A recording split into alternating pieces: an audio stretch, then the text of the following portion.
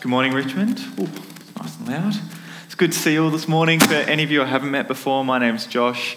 I'm really excited to gather this morning. As Alyssa said, great to have a good early alarm clock this morning. If I seem a little weary, I lost 10 minutes of sleep because of it, but we'll get there. But as we mentioned, we're starting a new series this morning on Lent. So Lent kicked off Wednesday this week.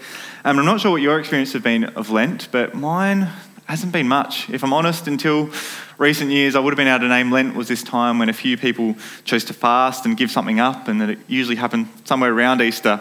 But that would have been about the extent of what I knew about it. But Lent is this period of time that the church has been doing for the longest time, where we anticipate Easter together. It's been written about since as early as the 4th century, and it's 40 days where the church fasts, gives up certain things, or intentionally reflects on the gospel. And the 40 days is chosen as this reflection of Jesus' 40 days of temptation in the desert at the beginning of his ministry. And there's certain practices, certain traditions that are associated with the time, depending on which church denomination you're a part of. But the 40 days are from the Ash Wednesday, so the Wednesday that's just gone, until Good Friday. And if any of you get your calendars out and quickly look at it, you'll know that you need to correct me soon and tell me that that isn't 40 days. Because one of the things I've learned this week is that that's actually, I think, 45 days, because the Sundays in Lent don't count towards the 40 days of fasting. So the Sundays are actually days of feasting where we break from our fast and celebrate. But we've called this series Lenten Practices, as you can see on the slide. And practices is a super Richmond word, isn't it? I think it comes up every time we do Richmond Bingo. I think we might have even done a sermon on the word practices before. But I've been reflecting this week, another word we could have used, maybe one we should have used because we would have been able to use alliteration, and we always love that, is liturgies. We could have had Lenten liturgies. But I was looking up this week what we mean by liturgies and what the difference is with practices. And Wikipedia, I know it started on Wikipedia, but it actually had a really helpful definition for liturgies. And that is that liturgies represent a communal response to and participation in the sacred. Wikipedia comes out with some gems sometimes. I really love that. As communal response to and participation in the sacred. Because when growing up, when I didn't know about things like Lent or didn't know much about them, if I'm honest, I didn't really love the word liturgy. It kind of made me feel a bit itchy, made me picture those forms of religion where there was lots of candles, but they weren't the nice kind of candles. Solemnity, monotone voices, formality, dryness. They were the sort of things that came to mind when I talked about liturgy. And perhaps the fact that those kind of things make me feel itchy is why I feel pretty comfortable here at Richmond. Remember when I first came here, I looked up on stage and there was people in the band without shoes on. There weren't many collars around. The start time seemed negotiable. And I feel really comfortable with that. I really like a lack of tradition and liturgies at times. Which is why I've been surprised in recent years. I've been drawn back to the traditions of the church. I found myself excited by the idea of some form of liturgy. And I think what's helped me in that is seeing liturgies and practices connected to their meaning, connected to what they're really about. Because when they become disconnected, they start to feel stuffy. They start to feel dry and stale. And that's because they're missing life. But if its sole purpose is to connect us to the sacred, how can it be missing life? If it's pointing to King Jesus, how can it be missing life? These liturgies, when they're connected to the meaning they deserve, the meaning they come from, they point us to the King. They point us to hope. They point us to life. And so in the coming 6 weeks, we're going to look at 6 practices: confession, fasting, penance, prayer, giving, and feasting. And as you hear those, you might hear some that are easy to connect to life. Kind of wish I got the week that was on feasting. I can really see how that connects to life. I'd love to sort of maybe have a feast, discuss what it looks like. I could skip the week on fasting. But things like confession, penance, what do they have to do with life? Surely they're pointing to the absence of life. But my hope throughout this series is that we participate in practices that have meaning. Perhaps meaning that's been forgotten or cast to the side, and that when we participate in these practices, when we live them out, we see that they do point to the kingdom, that they are life-giving. I loved one of the passages Lisa read this morning, talked about the fact that when we don't confess, our bodies wear away. Confession, even though it seems like pointing to an absence of life or something quite dry, it's connected to life. As Alyssa mentioned, throughout Lent, one of the simple things we're going to be doing as a community is having simple practices posted up daily on our social media. Things that we can participate in and do together as we're separate throughout the week. But hopefully even in simple practices, like lighting a candle, and hopefully a nice candle, we can see meaning. We can see that we are connected together to the sacred. That these simple acts remind us of who God is. Remind us where we have fallen short, what we are called to be. Remind us that God is at work, that God's redemption is taking place. Because practices ground us in the reality of the gospel. They ground us in God's work. They remind us that we are a part of a great story. A great story that we often forget. We forget a great story because we can't see the forest for the trees. We're so busy, caught up in our day-to-day, getting the next thing done, getting through the to-do list, that we forget we're part of a much bigger story. And simple things, liturgies, practices, they help ground us in the reality we're a part of. They remind us of the sacred importance of the everyday. Things like communion, a simple meal. Remind us that food is a gift, that food gives life. And so yes, liturgies can be a scary word, one that gets us itchy. I still feel a little bit that way. But maybe if we use Richmond lingo, we call them things like practices or patterns, we can help be reminded of the reality that we all participate in liturgies. Some that are helpful, some that are unhelpful. But ultimately, our practices shape us. James Smith, this author, wrote quite a wordy definition or thing about liturgies, but I found it really helpful. And he wrote that liturgies, whether sacred or secular, shape and constitute our identities by forming our most fundamental desires and our most basic attunement to the world. In short, liturgies make us certain kinds of people, and what defines us is what we love. So in this period of Lent each year, we intentionally take some time to participate in liturgies, in traditions, in practices and rhythms that shape our identities into the people we are called to be. To love in the way that we are called to love. So we'll turn our attention to the first practice we want to look at over this series, and that is looking at confession. Which I've got to be honest, is a really scary topic to preach on. Maybe that's just me, but every time I've heard a sermon on confession, I found myself shrinking back in my chair a little bit, hoping people aren't looking at me, maybe feeling sometimes it's a bit directed at me, that God's really trying to speak at me and he's trying to judge me. Maybe that's just me. Maybe I've got too much going on in there. Maybe you feel comfortable with sermons on confession. But ultimately, guilt and judgment are not what confession is about. That's the first thing I want to suggest this morning. Many of you will know a few years ago I went over to Canada for study. And I was sitting down in orientation week and I sat next to another student whose name was Sam. And he told me he'd been studying somewhere else for a few years and was coming to do a couple of months to complete his studies. And the first thing on his to-do list was to have coffee this week with this professor, Don Lewis, who was well known at Regent. I'd heard many of his lectures online in the past and knew his reputation. And Don was known for being at Regent for the longest time. I think he'd been there nearly 45 years. And he was this sweet, kind, softly spoken man who mentored pastors all around the world, mentored more people than I would know. And he was kind of this grandfather figure to everyone at the college. So I was really excited to hear how this coffee went. So I asked him a couple of days later, asked Sam how it went, thinking maybe he had some pearls of wisdom or he could tell me about Don's hospitality, what it was like to meet with him. And he said it was lovely, all those things did happen, but he said it got off to a bit of an awkward start. Because he met Don, and as they went to sit down, as they were still sitting down, Don's first question was, Sam, who do you confess your sin to? Which is really confronting, right? I much prefer an opener of tell me a little bit about yourself, like get into a few things and then maybe end there. But as we heard how that conversation went, and as Sam and I talked about it, we realised it was such an important, such an insightful question. As we got to know more people around the college over the coming weeks and months, it turned out Don asked nearly everyone this question when he first met them. He believed anyone getting into ministry should have a good answer for that question, or should be thinking through that question. Not sure if you remember back to our series on work, vocation and ministry last year, I'm convinced all of us are in ministry. Which means if Don's right, and who am I to question Don?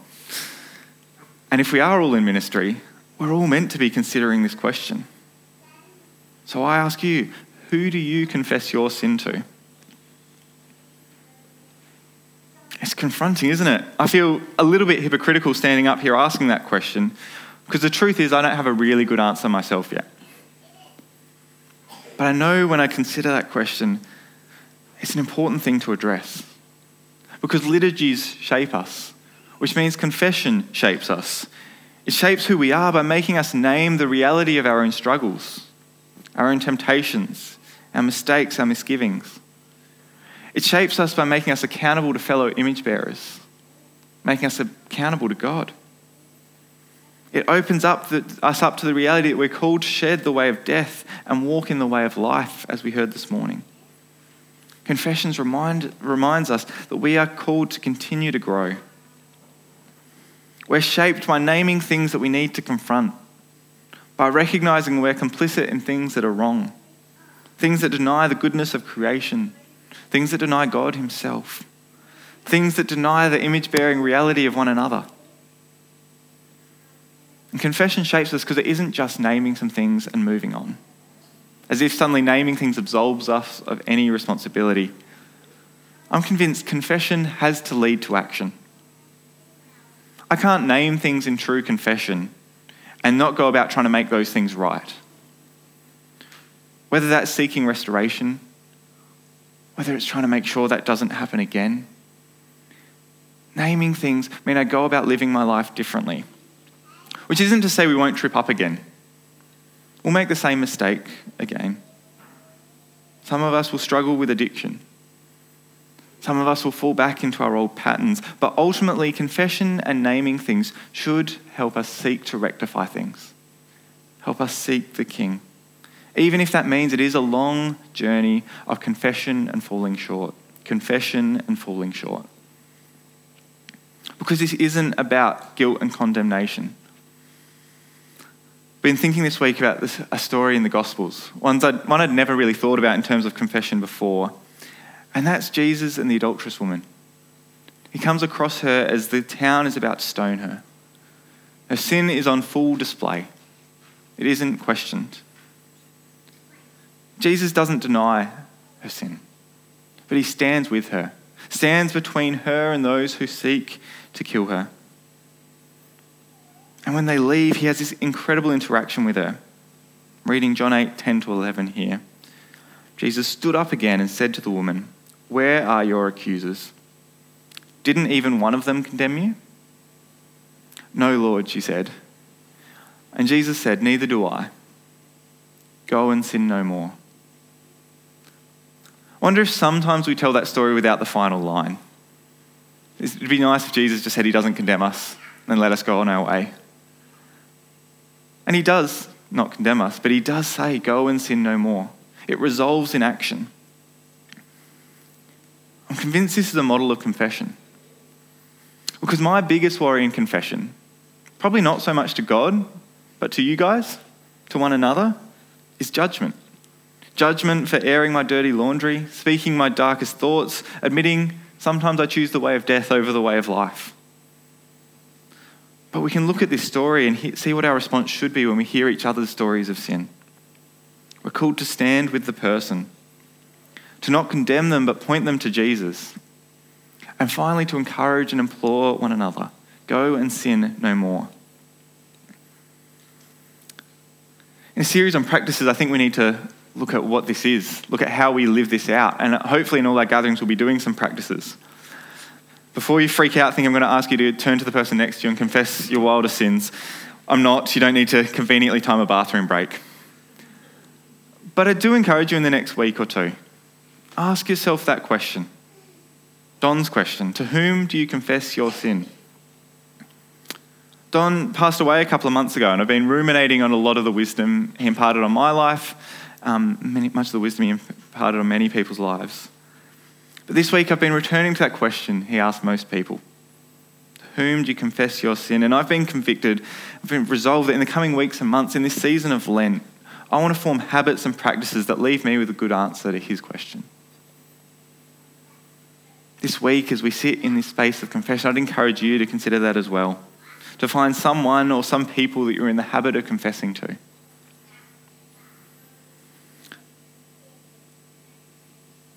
as I hope is obvious, we don't just confess to one another, but we also confess to God. It's the easy part of our prayer to skip through, isn't it? Lord, forgive me my sins, and then move on to naming all the things that are great in the world, thanking God for all these things, telling him what we want in the world. I'm happy to spend a lot of time in those spaces. I don't love spending time in naming all I've done wrong today, all that I need to work on. We heard many passages this morning. I want to read a few more that just emphasise the Bible keeps bringing this up. Psalm 32:5, I acknowledged my sin to you and I did not cover my iniquity.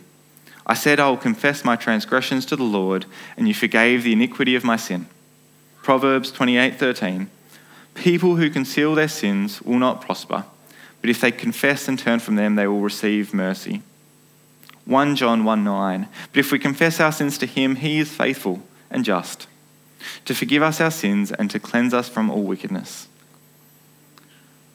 We read the Psalms, these examples of prayers in many ways, and the psalmist is someone who continually brings their sin before God, confesses in prayer. We are called to be a people who do the same. We don't do this for God's benefit. We're not providing him with information he was unaware of. God doesn't need us record keeping for him.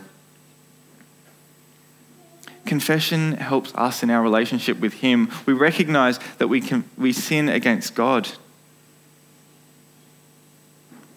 Our sin is against him, but he is also helping us in our restoration. He does not condemn us. He stands with us. This is the first practice I want to start with this morning. I'm going to do a few. At Richmond, we're a bunch of introverts, so practices are always tricky. Good one is the first one's in silence. I just want to take a minute or two silently to spend some time in that awkward part of prayer. The prayer we're tempted to skip over. We're just going to pray in our own heads, naming before God the things we're struggling with, naming that we do fall short, asking for his work in us. So let's just take a minute or two to do that. You know where we've fallen short. We thank you that you forgive us and you do not condemn us. Help us to sin no more. Amen. We've talked so far about what we might consider individual sin, our own journeys, our own struggles. Something we shouldn't forget from that helpful Wikipedia definition is that these things are communal, which is why we don't just confess to God, we also confess to one another. But we also name that as groups of people, we participate in sin. We oppress other groups, we create systems that benefit us and disadvantage others, we fall short in our collective calling. We see throughout the Bible groups of people confessing to God as nations, as the church, as collectives, which isn't a view of the world we're pretty used to holding. Not one I'm fairly comfortable holding, if I'm honest. And naming a collective sin is tricky, isn't it? Because if I name, we've done this, I'm saying you've done this wrong. I'm naming you're a sinner, which, as we've already said this morning, we know is true, but we don't really love saying. We fall captive to sin. We participate in the way of death all the time. And part of our gatherings, part of our rhythms should be to name the way that we, as the church, as families, as workplaces, as humanity, we fall short in the way we honour God, in the way that we love others, in the way that we care for his good creation. I think in our culture, we've had this focus on individualism, which has its benefits and has its downfalls. We react to being told that we are sinners. We struggle with the idea that we should look to reconcile for the sins of our ancestors. We struggle to name that we are complicit in a lot of what is going on in the world, things that we can put out of sight. And once again, they're important things to name. So the second practice I want to do together is to go through a couple of communal prayers, to speak some words out loud as a community. I've got two prayers that I want to read through. One is a call and response prayer that a church over in America came up with. And the second one is a church by Walter Brueggemann, a theologian we talk about a little bit at Richmond, who appears on our slides each week before we join the gathering. But if you're able to, I'd love for you to stand. We're going to have the words of this first prayer up on the stage, and I'll read through the call and I'll ask you to read with me the red response. If you're able to stand now.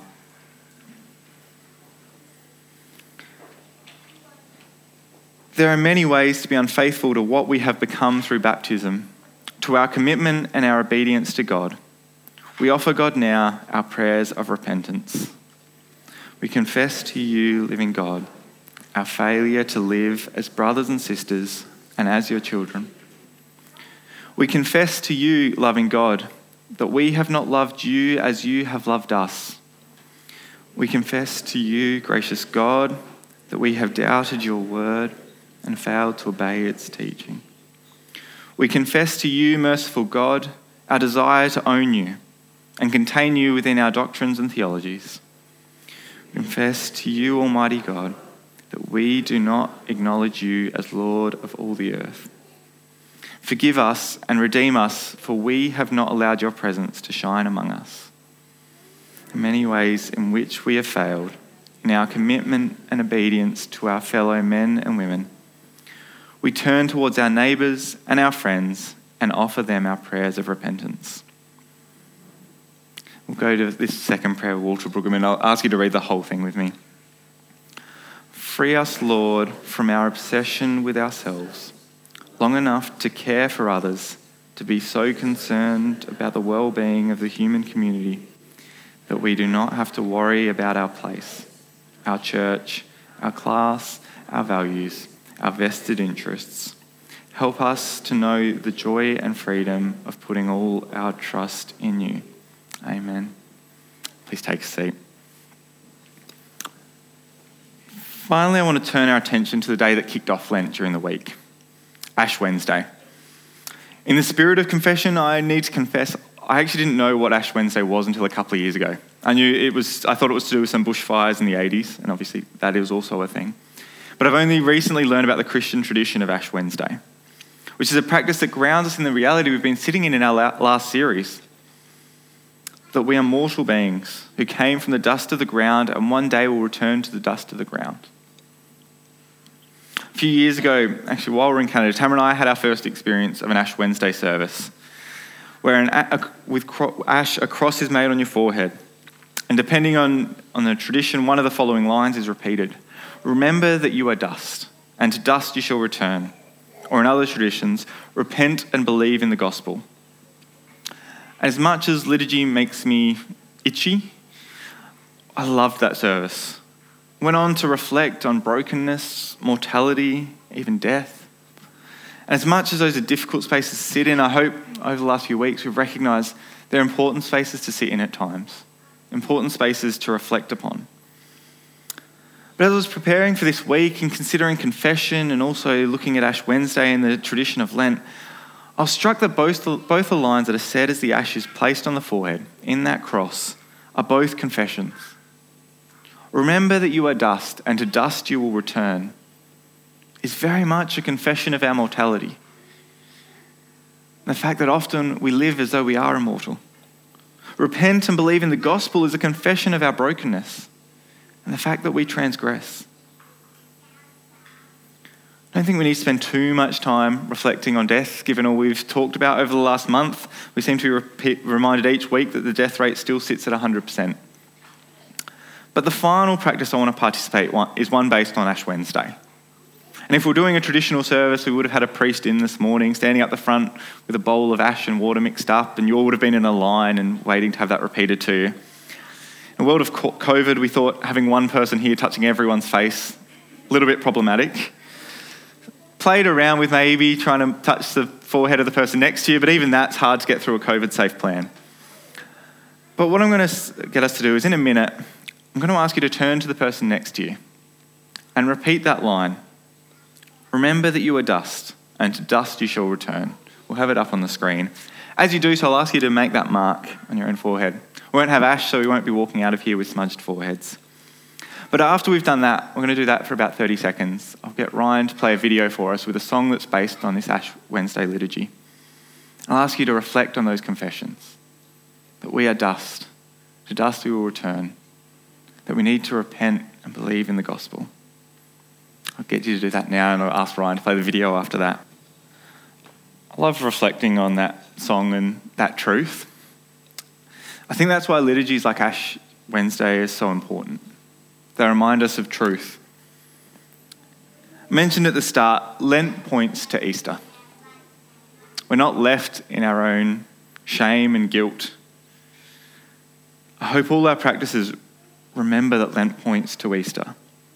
As you said, some are easier to see than others, but confession of our sin and our mortality, they help point to the person of Jesus.